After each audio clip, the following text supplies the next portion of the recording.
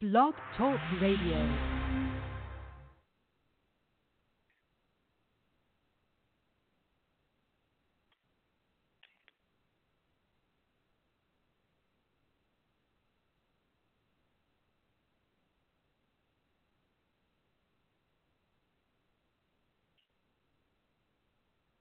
Oh boy.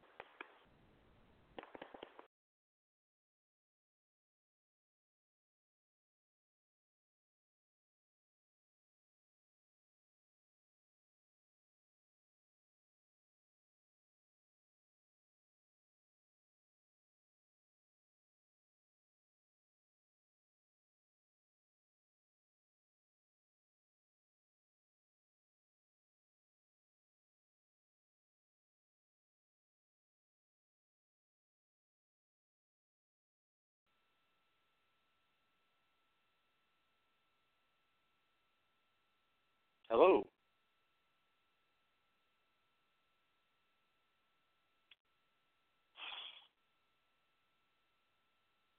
Hello.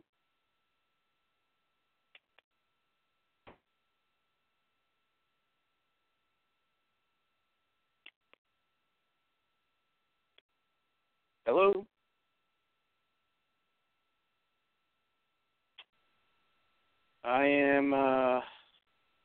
I'm in radio silence here.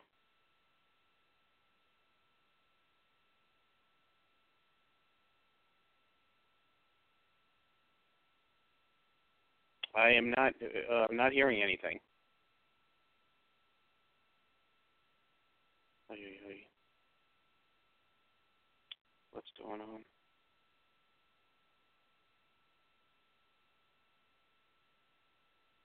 Hello.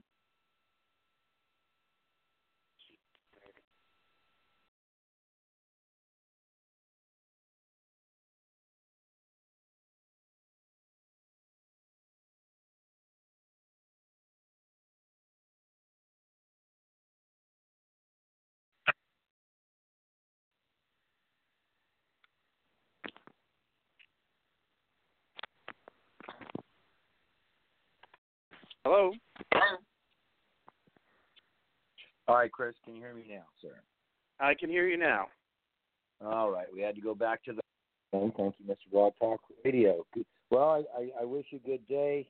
I know it's tough talking hockey after your beloved Isles fell to the bunch of jerks, but we're going to get through it like we got through the Vegas Golden Knights thing. We'll do it together.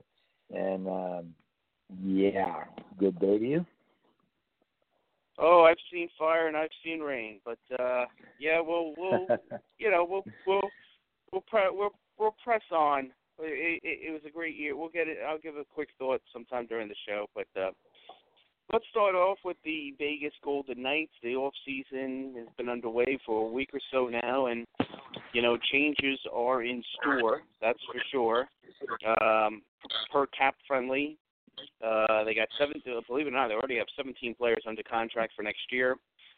George McPhee's been a busy boy locking up people to extensions. 17 players at $79.5 million. So give or take, the Knights have about $3.5 million to get to the 23-man roster. They have a number of restricted free agents and unrestricted. William Karlsson headlining the restricted free agents along with Thomas Nosek, along with Nikita Gusev and Malcolm Subban. And then the unrestricted, you have Belmar, Fury, Carpenter, and Engelland. So that's a tight squeeze.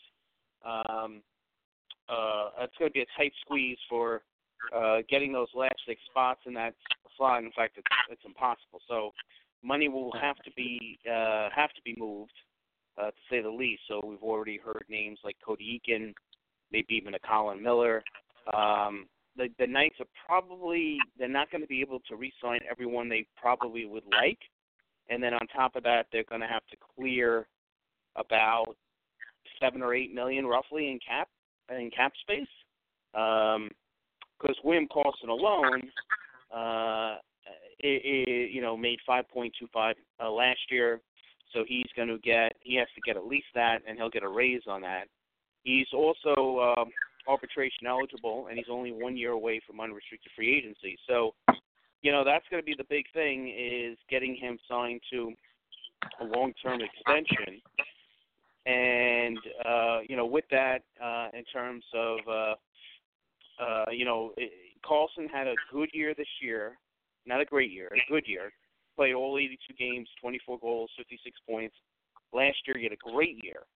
So, scoring 43 goals and 78 points. So, is he more the player this year versus last year?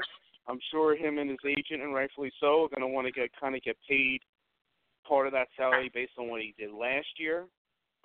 So that's going to be the first interesting thing to follow of what is his number, both in terms of annual salary and in terms of years. He's, like I said, he's only 26, so that's a good thing. So if you give someone a long-term contract at 26, you're talking about into their early 30s. So how do you see the William Karlsson thing, Mark? Well, in a perfect world, maybe Karlsson goes for a 1-year, $6.5 million deal, or gets awarded that through arbitration with a handshake agreement that next year there's going to be more cap flexibility with Clarkson's money coming off the books, that at that point you can then sign him to his max deal. If it comes to arbitration, you get a 1-year deal. So that may be just mathematically the only way to take care of William Karlsson. Don't forget Jimmy Schultz, the defenseman out of St. Cloud State, signed and burned a year of his entry-level contract, much the same way Nikita Gusev did. And you don't do that unless you plan on getting that guy in the fold. He didn't play in the playoffs at all, much like Nikita Gusev. So you have two players that are pretty much in the same situation as Schultz and Gusev, but you probably have to put Clarkson on long-term injury reserve, and that will give you some cap relief off of the $5.25 million hit that he gets. I tried to look up the math on how much actual relief it is, and I didn't get anywhere with that. I don't know if you did, but I don't know if you can, because you can't put on my understanding is you cannot put anyone on long-term injured reserve until after you submit your roster. And so that means basically even with guys like Clarkson, you have to be cap compliant before the start of the season. And then once the season starts, then you can move them to long-term injury reserve and, it'll give you a little flexibility. So obviously that if there's any way to try to shave that number down, be it trade, buyout, now we're getting really into the layers of the we have to be in terms of capologists. I think that's right. That's a tough go. And then on top of it, Clarkson, as we mentioned before, has a no move clause. So I would put that onto the side until we start reading something. I haven't read anything about, the Knights are going to do this with Clarkson, and it's going to free up X amount of dollars. What I read about the Knights and their cap is they know they have to move players. Like I said, I've read a couple, reports. Cody Eakin has 1 year to go at 3.85, and I don't think they're going to be able to re-sign him based on their current cap. Not that they don't want to, and especially if he has another year next year like this year. So maybe they want to cash in, if you will, some future assets that they've traded away the last 12, 18 months. And same thing with Colin Miller. Those kind of and maybe with a couple of these other guys. It's interesting to me. You mentioned Carlson on a 1-year deal. I wonder if the number is 6.5, and if they put a 7-year deal on the table for him, that's a lot of money. That's a lot of guaranteed money. I would think that would be the neighborhood somewhere between 6.5 is where they probably would like to get him. I mean, obviously you run the risk. If you go a 1-year deal with him, you run the risk and he runs the risk, right? I mean, if he puts up a year like he did last year where he had 43 goals, well, now you're talking about a guy who probably on the open market can get $9-10 million. Or if you wind up doing what he did this year, you're probably looking at around that $6 million number or so. So, to me, that will be the first interesting thing to follow. But a lot of these other guys who have been great role players for them, I mean, at best, I can see maybe squeezing in, getting one of them back in terms of Belmar, Prairie, Carpenter, and England. I think it's going to be tough. Yeah, I think well, obviously the roster is going to look different next year, and then you also have Cody Glass, who has to at some point fit into the equation of playing center for the Vegas Golden Knights. If I had a crystal ball and a wish list and one in each hand, you got to do your best to bring Belmar back, I think. He's great in the face-off circle. He's physical. He blocks shots. He's a pay-the-price kind of player. And for that fourth line to be effective, I don't believe it's as effective with Nosek playing center. So if you're going to apples and orange it, Nosek could be gone and Belmar could stay. You work either the 7 years at 8 years at 6.5 for Carlson, or work into a 1-year deal. So then let's trade Carpenter off. If you sign Gusev to a entry-level contract, which is interesting what that player's ask is going to be. Being a superstar in the KHL to coming in on an entry-level deal with Vegas, you're not going to make the same money, and him and his agent probably will want to be close to that, but it's not feasible for someone who hasn't played in the NHL yet. But you don't sign Gusev and burn that first entry-level contract year unless you're planning on him playing and slotting at third line left wing. So you have to do that. England's indicated that he wants to come back, but with Schultz needing a contract, maybe that England money goes to Jimmy Schultz, and then you have Carlson, Gusev, Schultz, and Belmar, and you're still having trouble getting those four players. I mean, like I said, currently, based on projections, the cap space is full between 82 and 83. So currently, you're talking about they have at most $3.5 million in cap space.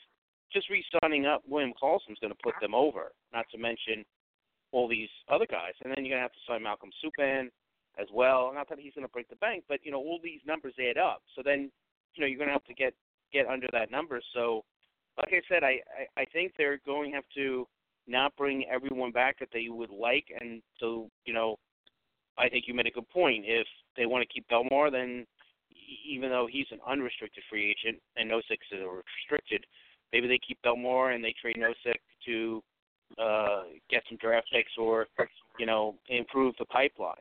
Carpenter is probably at 28 years of age. You saw some of those third-line guys last year on July 1 get contracts for 3 for 9, 4 for 12. Right. Given his age and how good of a bottom six player he was, he's probably going to get a contract that annually somewhere between $2.5 to $3 million. I just don't see how the Knights could to make that work. England is a guy who at 37, might looking at probably a 1 year. This past year he played on a 1 year, $1.5 So, but with the number of defensemen they have, maybe that's depends upon if they move someone else. If they can move a Holden, or if they move Colin Miller, which I was a little surprised to read. But the reality is, if they're going to have to clear about $7, $8, $9 million, if you will, it's going to have to come from somewhere. And they're going to have to move players that they really like. I mean, let's be honest. We said we've kind of talked about, and we talked about previously about Cody Eakin, and that there's a good chance he'll be getting moved. I mean, in the perfect world, you wouldn't even think about moving him. Keep him for the 1 year, see where you're at a year from now. But the reality is, they're gonna have to move somebody, and a lot of the other guys we're not mentioning on the roster, there's no way they're gonna move them. So unless you're talking about something. Eric Holla. Yeah, but I think his number's only 2.75, so which is something. The guy that jumps out to me, because it's kind of a bigger number, would be, would they consider moving a Riley Smith? Again, the problem here is you're playing a numbers game. You need to get under the numbers. So, look, but having said all that, when George McPhee, between the beginning of the year and during the year, and then trading for Mark Stone and signing to his extension, he knew, the numbers. He knew the cap numbers. So I'm sure once he signed Mark Stone, he said, well, this is what we're going to have to do. He's got a plan A in place. He's got a plan B in place. But there are going to be some changes, and a couple of guys that, have been good Vegas Golden Knights these first couple of years are going to probably be somewhere else next season. Yeah, I'd say, well, Kelly McCrimmon sure picked a nice year to start off his tenure as the Vegas Golden Knights general manager. And with George McPhee stepping upstairs, it's kind of news that we didn't not breaking news obviously, but didn't get into at the top of the piece here on the Golden Knights, is that Bill Foley has elevated George McPhee to director of hockey operations and promoted Kelly McCrimmon to the general manager position. Sorry, Edmonton. Sorry, Seattle, but there's no Kelly McCrimmon for you. So a lot of, obviously, George McPhee is going to be in the office with Kelly McCrimmon, and they work together. Obviously, there's conversations. But as far as trying to get under the cap and keeping this team as much intact as possible, it's going to be a two-man job between the new president of hockey ops and the new general manager, Kelly McCrimmon. I just wonder what situations like that is.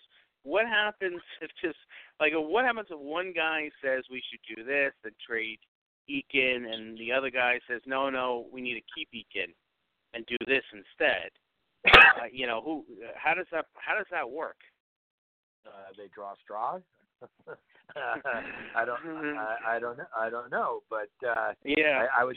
The president of hockey operations would appear to be someone who would approve or deny any deal proposed by the general manager.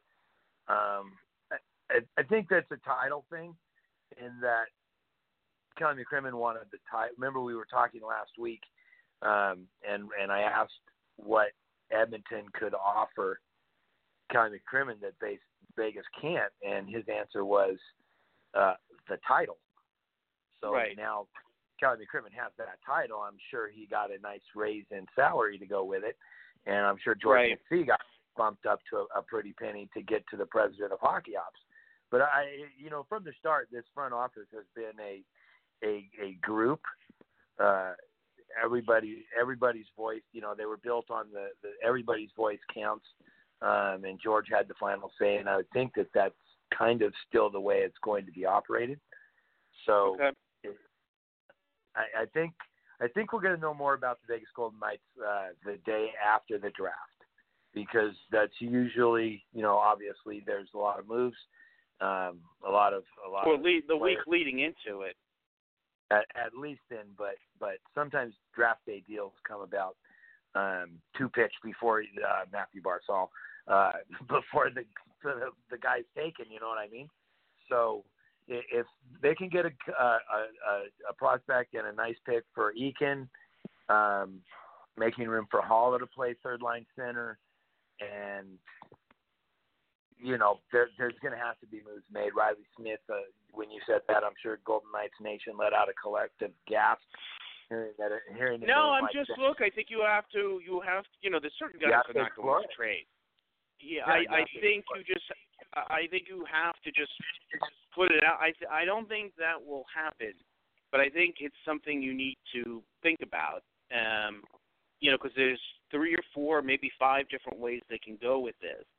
So, it would not be total blasphemy or totally an unexpected move if they went down that way based on where they're at. I'm not saying they're going to, but I'm sure when they're, I hate the phrase wargaming it, but when they're I can't think of anything else. When they're looking at the different scenarios, I'm sure that's one of the scenarios. What's that? When they're on the whiteboard. Yeah, and I'm sure that's probably one of the scenarios they have to think about, and because again, they're going to have to, look at getting the number under, and also too what they could get for that player. The only problem is when you're trading players with the cap, is, and I mentioned this before, is if you're at, let's say Riley Smith, well, let's trade him for X. Unless you're talking about getting assets that are future assets that are not going to hit your cap, even if you get back a player making 1.5, 1.75, you're not clearing that whole 5.25. You're clearing that person's salary less the person you bring in. So it's not easy. It's kind of a struggle to get to that, clearing $8 million. Believe it or not, clearing $8 million, well, lowering your cap by $8 million is not an easy task. No, sir. Well, it's definitely something we're going to keep abreast on. But for now, let's bring in Gabriel Foley, the St. Louis Blues contributor in the Last Word on Puck. Gabriel, good morning to you, sir. Good morning. Thanks for coming on the show today. Tough game last night. I'll start off with full disclosure. I picked the St. Louis Blues to be my dark horse in the Western Conference, considering they have been playing playoff hockey basically since January. They're the team going in, one of the hottest teams in the second half of the season. For about 2 hours on the last day of the season, they were the first place St. Louis Blues. So, in effect, and I did pick them in their first round series as well. Take me through just the last couple months of the season. Jordan Binnington obviously being a big part of what turned the season around for the St. Louis Blues, and how they got through the first round series before we touch on where they are with Dallas. Well, over the last few months, we saw Craig Berube, the interim head coach, finally establish what he wanted these players to play like and what he wanted them to think like, which was a much more physical and a much more confident style of play. And then, as you mentioned, bringing in Jordan Binnington and having him set, NHL records with his first few NHL games definitely helped bolster that confidence that these players were starting to feel. And it was that confident, physical, and fast style of play that ultimately helped them top the Winnipeg Jets in that first series. I mean, every game was a hard-hitting and a fast game, but the Blues had a more well-rounded roster. They had a bigger group of guys playing that style of play, and that's what helped them get to the second round. So then there unexpectedly, again looming on the horizon, was Dallas, and I did pick them against Dallas last night. They go down in the series 3-2. This team has been a better road team throughout the course of the season. Are we in St. Louis Blues Nation confident of seeing a Game 7 based on going on the road and bringing it back? It's all up in the air right now. The Blues need more production from their stars. You know, these last two games have been all Robert Thomas and all Jordan Binnington. And to be relying on your two rookies to carry the load, you know, that's not a formula for success when your goal is to win a Stanley Cup. So I think there's a potential for Game 7 for sure, but Blues fans aren't, you know, buying tickets for Game 7 right now or anything. It's all up in the air. We want to wait and see what guys like Ryan O'Reilly and Tarasenko and James Schwartz, what they can do and what they can bring to the table before we, you know, give them our complete confidence. Well, you bring up a good point, and that was going to be my next question before I throw you over to Chris. We need, in order to get to that Game 7, we have Jaden Schwartz, who's leading the playoff Blues with 7 goals after netting just 11 in the entire regular season. And you had Ryan O'Reilly, who had a fantastic regular season with 2 goals in the playoffs so far, and with Tarasenko as well. What does Coach Berube need to do to get a spark out of O'Reilly? Braden Shin, he played a great physical game last night, but I'd like to see more scoring out of him. Tarasenko as well. Are we going to be seeing maybe a change up in the lines coming in Game 6, or do you think Berube just rolls it as it is? And how can you get O'Reilly and Tarasenko freed up and back on the scoreboard? There was a big feeling throughout Blues Nation that Berube would shake the lines up for the third period of Game 5. The Blues went into that period down 2-0 and were not looking good. So there was a big feeling that he would shake up the lines then, and he didn't, which was very weird. So he's showing a lot of faith in this lineup, and I think he's just going to continue showing that faith. I think not much is going to change. We'll probably see more ice time for players like Thomas and Sundqvist, the younger players that have been playing good, but it's a hard road for the Blues right now. There's a very big rumor that Ryan O'Reilly is actually playing hurt. He's looked very sluggish in his last few games. He's been abysmal on the face-off dot. And there's a slight rumor about Braden Shen as well. He's picked up his physical play over the course of the playoffs, so he might have got battered a bit while doing that. So it's a hard path because if they are playing hurt, it's obviously going to be hard to maximize their production. Sure. But if they aren't, then you start looking at a lineup mix-up or something, and it's an awkward spot for the Blues to be in for sure. And I honestly don't know what they could do to address it. Hey, Gabriel, Chris here. So great to have you back on the show. Got a couple quickies. I got 2 questions for you, and then I'll let Mark finish up with one last one for you. And let's start with, from afar, like a lot of these series, it seems like the difference in the series has really been a matter of inches, as they say. From your perspective, what has Dallas done to, up to this point, put them up 3-2, as opposed to St. Louis being down 3-2? Now, we know what St. Louis in terms of lack of scoring, if you will, but what has Dallas done so well to be up 3-2 at this point? It's a lot of different things, but the biggest factor is Dallas has the best goalie in the league right now. Ben Bishop stood on his head all season long, and he came off to a slow start in the playoffs, definitely at the beginning of this series. But last night, the Blues had 39 shots, and only 1 went in. Bishop was incredible last night. He was making saves that, you didn't even know were possible. And kind of like the Blues saw with Binnington during the regular season, when your goalie's playing so great, everyone in front of him is going to play better. And I think that's been the case with Dallas. Their defense has definitely been more productive. Their defense has been better getting out of the zone and starting plays and such.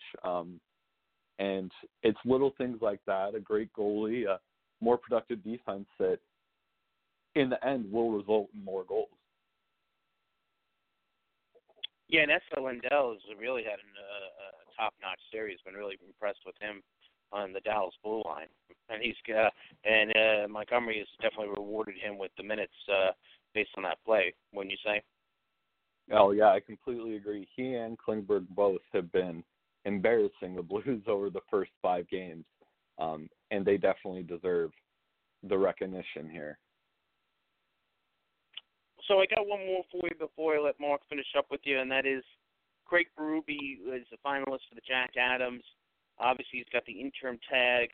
I mean, it's got to be a foregone conclusion whenever the season ends for the Blues, be it if it winds up ending in this round, the next round, or even getting to the Stanley Cup Finals. And one would have to figure that he's going to get an extension here, wouldn't you say?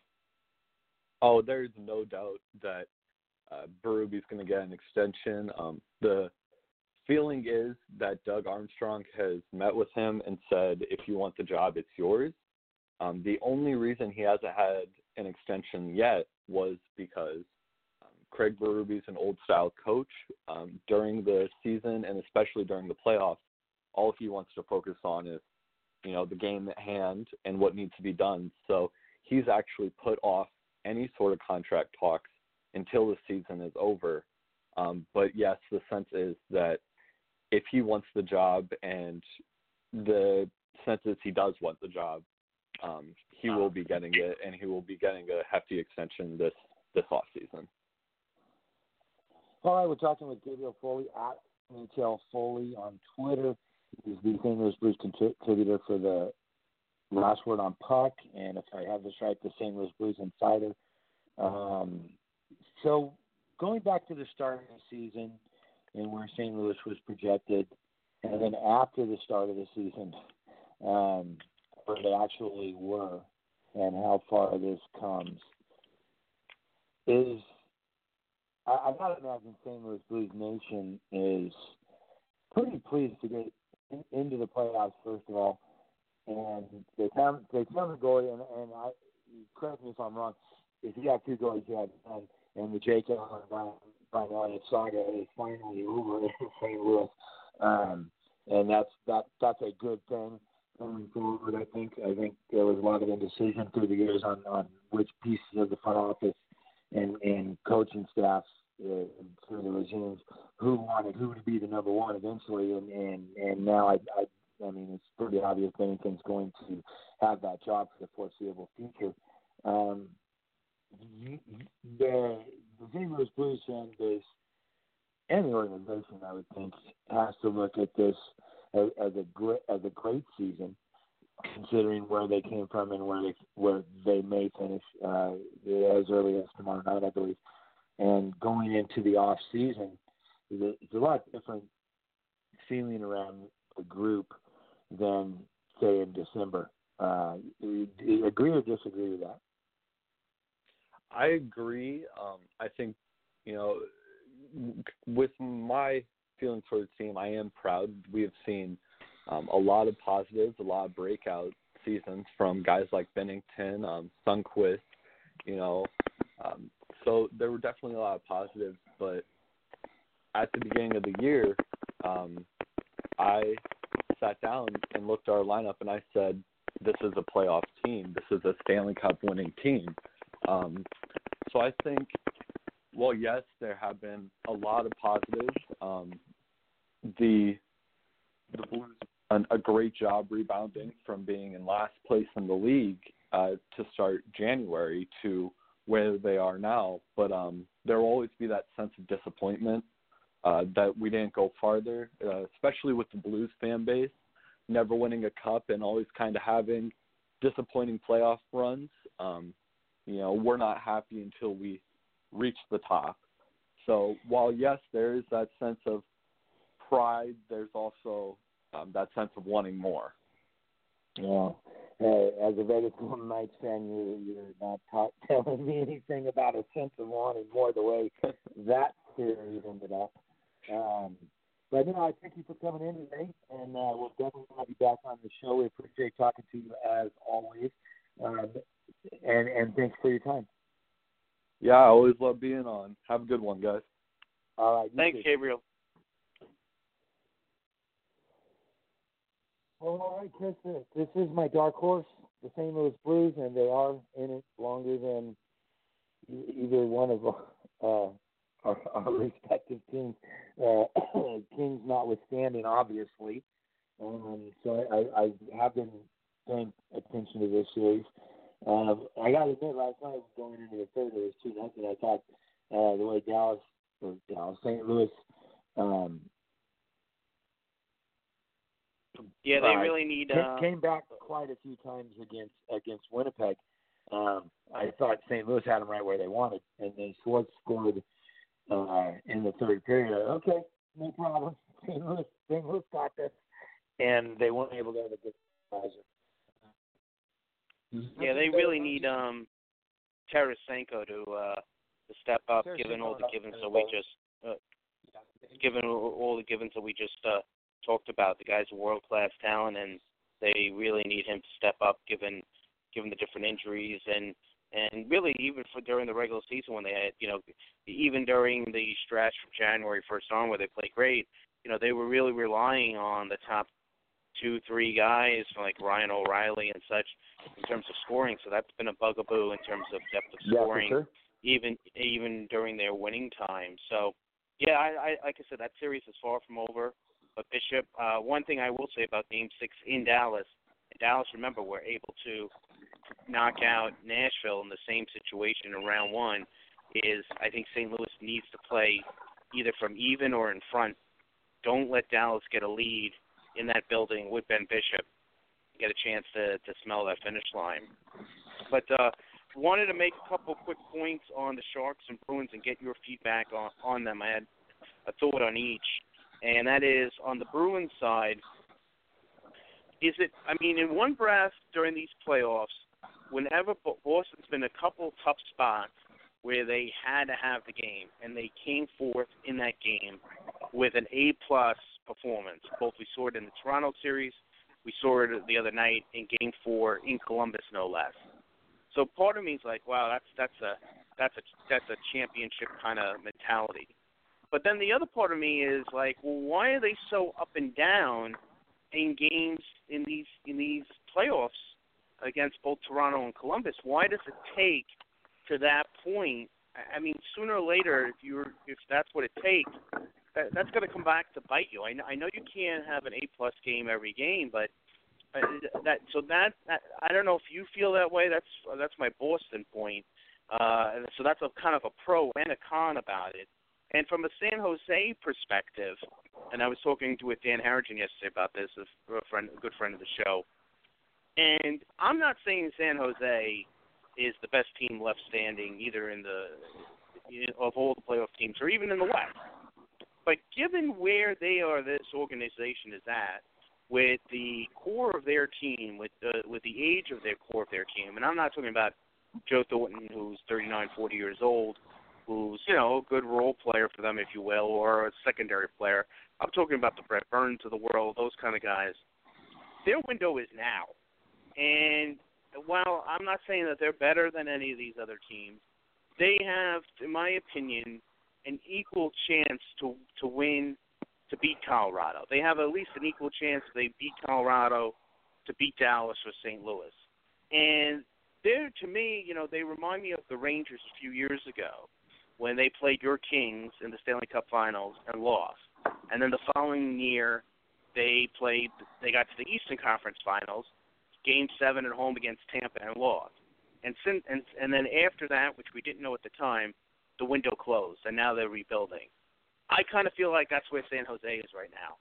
And if they don't make it through, it's going to be a number of years before they get another opportunity to do that. I'm just curious of your thoughts on those 2 points about the Bruins and the Sharks.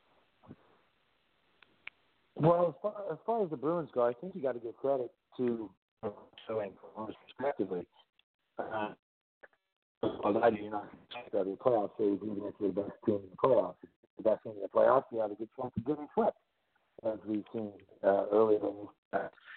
So, watching that the Columbus, there's a lot of credit for putting Boston in that situation, and I give Boston a lot of credit for answering the bell. I don't think that it's a situation where Boston isn't coming out giving any effort. I think that it's the case that in the games Columbus won, they were the better team that night, and vice versa with Boston. I think it's two pretty evenly matched teams. I think Columbus is getting timely scoring when they need it in the games that they're winning, and vice versa with Boston. We saw a lot of frustration, I guess, out of Marchand and a couple other players on Boston because they weren't being able to finish. Bobrovsky's made some unbelievable saves on Boston to keep them off the scoreboard. As Columbus is getting timely scoring, they're also getting great timely saves on what could be sure goals, and plays that the Bruins are used to seeing the puck in the back of the net. Bobrovsky's keeping them out, and so I in that situation I give a lot of credit to Columbus for just their compete level, their physicality, their timely scoring, and Bobrovsky's probably playing some of the best hockey of his career. I don't really have any thoughts on the Sharks. I agree with you that we saw this a couple years ago with Anaheim too, where look where they're at, and exactly where I was going. They had their window, the Perry, Getzlaf, Kessler, and the other players that have been around Anaheim for a while, but that being the core. They were 2 minutes away from going to the Stanley Cup final, and Jonathan Toews scored from the goal line in the corner and scored again to win the game in the last 2 minutes. And I kind of had that same the window's halfway down with that team, and they decided on coaching changes and really not doing tinkering with the roster, but no big changes. And then the injury bug caught them in the last two seasons, and now they're basically a lottery team. And I think San Jose has enough young talent, Timo Meier especially. It depends on what they're going to do with Carlson, but the point's taken that the core guys are older, and if, let's say, Colorado wins the series, or for whatever reason I agree with you that they have equal chance to beat Dallas or St. Louis in the next round. But if they get to another Stanley Cup final and lose to whoever comes out of the East, then I think that window may come all the way down on this version of the San Jose Sharks. Yeah, so I guess a quick thought on the team that now is on to the conference finals, and that series of painfully good. Congrats to Carolina. Painfully, my Islanders. I was mentioned before about not Game 4, but the first three games of that series was really a game of inches, and the Carolina got that extra inch. Maybe they got a fortuitous play here or there, and that's tough cookies. That's how it happens. A guy coming out of the box, hurt guy has puck on the stick, perfectly timed. I think the Islanders side, I think they hit like 10 posts and crossbars in Game 2, but it was. You sent me a text, and I agree with it. The Islanders had a tremendous season. This was a team where everyone in the hockey world predicted not only would they not be a playoff team, but they would finish in the bottom five. That the only drama this year for the Islanders would come April on the night of the lottery. And so not only were they in a playoff race, they made the playoffs. They finished second in the division. They almost won the division. Then they went around. They beat the Penguins, who as a team's won the Cup 2 of the last 3 years. And look, I mean, it's never fun to get swept, but Carolina's been on a roll. Like I said, anyone who watched those games know how close they were. And, it's going to be an interesting off-season for them. They have a lot of cap space. They also have a number of unrestricted free agents. So, Lou and Trotz have built something here. I fully expect Anders Lee that will get done over the next month or so. And the other two big key guys to decide is Brock Nelson and Robin Leonard. But they need scoring. I mean, that they need to improve the skill in the scoring while at the same time have that person or people fit in to a Lou and Trotz style and what they're building and having someone buy in. And I think I said to you before, big key for the Islanders going to the playoffs was would they score enough? And I mentioned two statistics, and that is when they scored 3 goals or more in the regular season, they went 38-2-2. Having said that, in 21 games of the regular season, which is 25% of the season, they either scored 1 goal or were shut out, which is a tremendous number. I mean, that is not usually a number a team that has 103 points has. So when you look at those two disparities, and in round 1 against Pittsburgh, they scored at least 3 goals in each game. They swept, and in round 2, they scored 0, 1, 2, and 2. So really kind of, and was swept. And so there you go. Really kind of so you kind of felt that DNA, if you will. But so like I said, good days are ahead for them, and they have the right people leading them. And I tell you what, Carolina's gonna. I mean, they've been swarming. They're on top of people. They're getting timely scoring. The only negative I could say is they've been on such a roll, though they had such a long series with Washington. They're going to have to deal with what the Islanders had to deal with after round 1, and they're going to have an extended break. So a team that's playing that well, it's probably not ideal. You probably just want a couple of days off at the most, but that's something that they're going to have to navigate, and I'm sure that will be something we'll talk about if they play Boston or Columbus in the next round. So anyway, a quick thought from you on the Canes and the Isles. Well, let's give the Hurricanes all the credit in the world. Justin Williams, old friend, Mr. Game 7, does it in Washington. I remember going back and forth with you after Game 5. I was really liking Carolina's chances, and they had some injuries at the time. Svechnikov had just got knocked cold, and you didn't think they had enough, no matter how well they had been playing, to get past Washington, and the intangibles of Justin Williams led the charge, finished off the defending champions, and then again we saw his, I don't want to call it magic, but something about Justin Williams in big games. We've seen it for years, and he continues to have that. And they got Svechnikov back, but as Justin Williams leads, Carolina follows. And then also McElhaney, I didn't see what happened to Mrazek except the fact that he left the lower body, and he played great too. They both did. And McElhaney comes in, obviously not expecting to play, and the Hurricanes don't need to be. In fact, they probably played better in front of McElhaney than they would have in front of Mrazek. And McElhaney out of his mind last night. So all the credit in the world. I don't know where they go from here. It's easy to say that Boston or Columbus would be a favorite against Carolina, but every now and then we see a team, and I mean go back to 2012 with the Kings.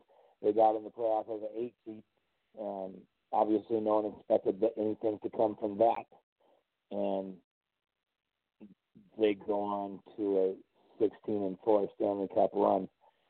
And, every so often we see a team just put it together at the right time, take that momentum, and just ride it.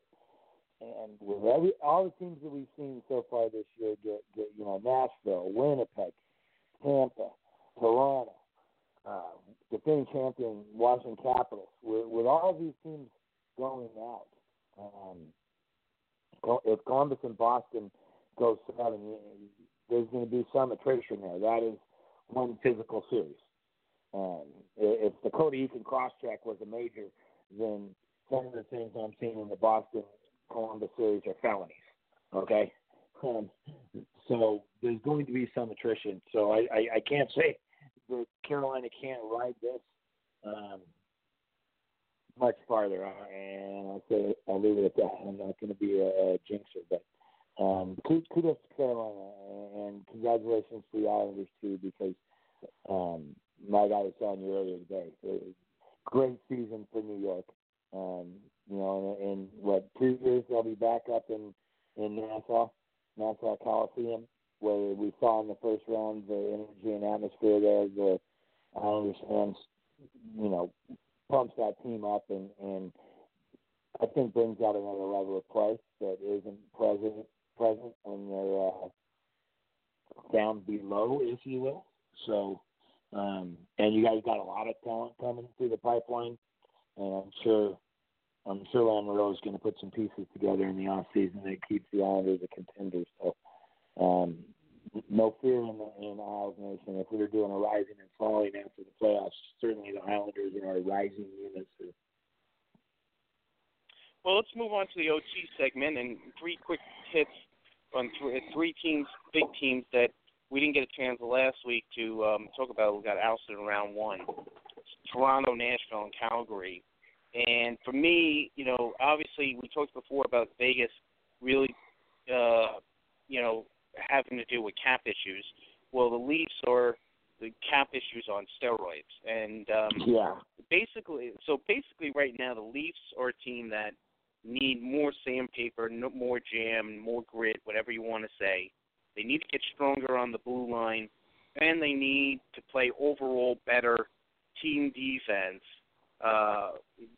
really from Jump Street. That's not something you just can flip a switch and play 82 games all year and then not follow those disciplines. Now, as we saw with the Islanders and Barry Trotz, that is something you could take one team 1 year if everyone buys in terms of doing the little things, reviewing of this is where we've struggled with team defense, puck position. This is what we have to do in these situations. We can still be a super skilled team, but we have to mind our P's and Q's in these kind of situations if you want to take it to the next level.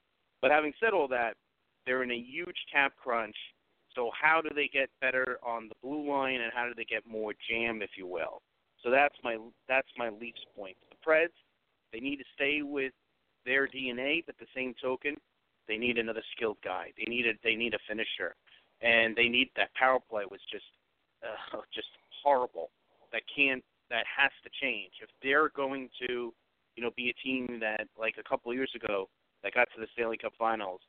That has to change. If not, they're going to be a tough out in the playoffs and maybe win a round, and that's going to be that. So that's their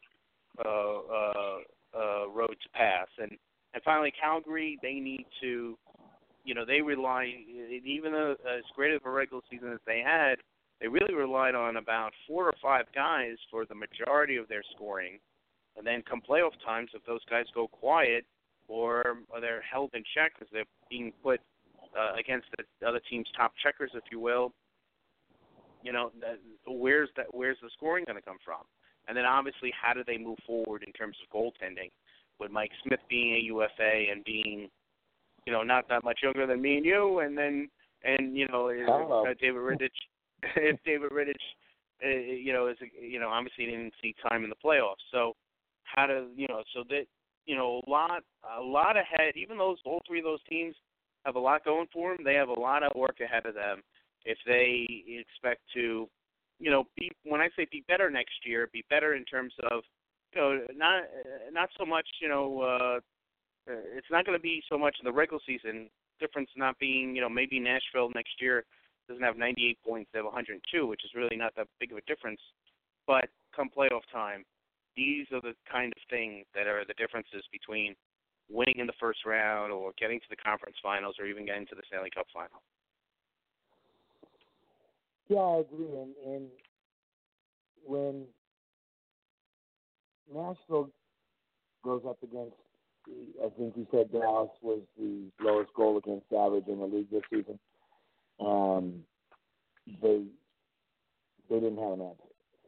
When Calgary shut down, like you said, Kachuk, Gabriel, Giordano to a certain extent, who I think probably is the Norris Trophy winner this year. I think when you're talking about wanting to get these things better, you're definitely talking about moving from playoff participant to Stanley Cup contender. And I think out of the three teams you bring up, Toronto is probably going to have the I mean, Nashville, they're playoff tested, and it depends on what you want to do with Simmons. He's now a UFA. Is he a piece that you think can spark that power play? Maybe, a piece like that, maybe younger, maybe faster, is all that Nashville needs. But let's face it, I think the goalie's good enough for another couple of years with a strong run. I think the defense is one of the most dynamic in the league. I think Calgary, maybe it just needs some seasoning there. If Riddick's going to be your guy, I like that. My views on Mike Smith. I think it'll be good for Calgary not to have him. I think it's addition to subtraction, and let's see what Riddick can do after, a partial season and then some playoffs. Let's see him be the number one, and let's see some of the younger guys. They have their playoff disappointment. Let's see how that team can grow. A nice addition on a third or fourth line that can play a little bit grittier, but also score some greasy goals. And just another year of experience for Calgary. Some of those young guys, maybe their first or second taste of playoff hockey, and now they kind of know what it takes. So out of those three, I think Calgary is probably maybe has the pieces that just need a little more salt. Nashville might need to add, let's say, a power play specialist or something like that. But I think Toronto has the toughest road to become a true Cups contender with the division they play in, the teams they're most likely to face, even if they finish second in the division, third in the division, and then what structure that team needs to embrace in order to take that next step. And you've got, let's face it, some of the best young talent in the league, obviously Matthew Nylander or Marner. You might have to move Nylander if you're going to spend the kind of money. Oh, they're going to have to. They're going to have to do a whole bunch of things. Yeah. So out of the three, I think maybe Calgary is the most likely to become that Cup contender shortly, and just based on what's on their roster. And Toronto, I think, has the toughest road to hoe to actually become a contender and not just a playoff participant.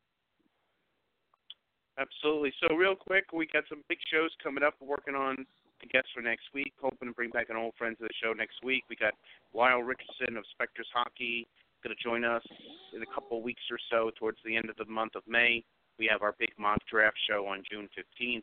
Mark Scheig will be joining us along with Dan Harrigan and with myself, making the selections, with Mark here being master of ceremonies as always. So got a lot in store coming up. Yep, looking forward to it. And we're out of time for this week. So for Chris, I'm Mark. We're gone.